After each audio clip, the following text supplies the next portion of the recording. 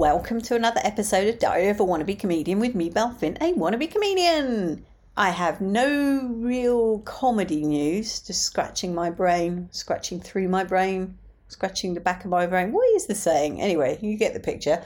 I'm trawling through my brain, but I haven't really got any comedy news that I can speak of. But I did go and see Lindsey Stirling on Monday. It was my birthday present to Comedy Dan because it was his birthday on Monday. And obviously mine was Sunday, and we bought each other tickets for events, and my one for him was Lindsey Stirling. I haven't actually caught up with him on a one-to-one basis since then, so I haven't been able to find out whether he enjoyed it or not. I thoroughly enjoyed it. She's just awesome. For those of you who don't know, she plays the violin and she dances. And she sings, and this time she said she challenges herself every show to do something different.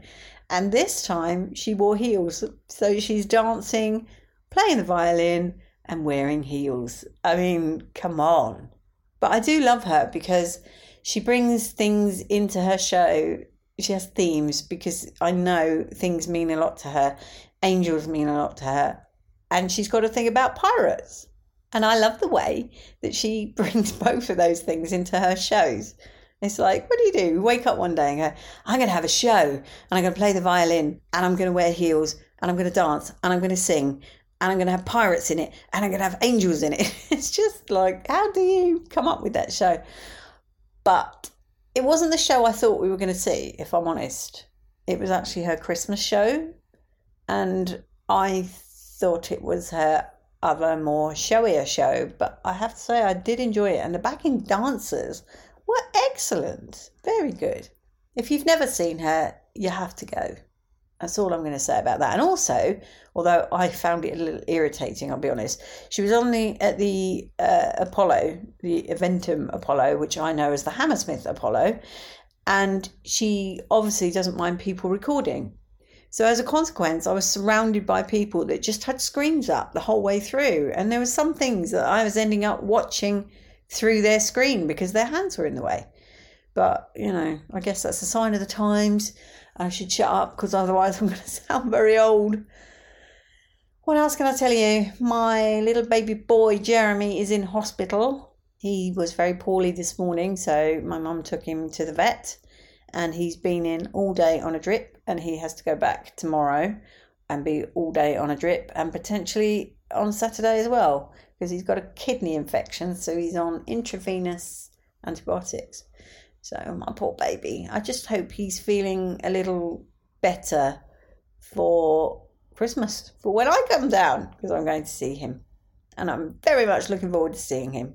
But I shall get the skinny shortly on how he's doing, because I think my mum's probably there as I'm recording this, picking him up. The only other thing, actually, yeah, here's some creativity for you. All the creative ways that they managed to talk away delays on the underground.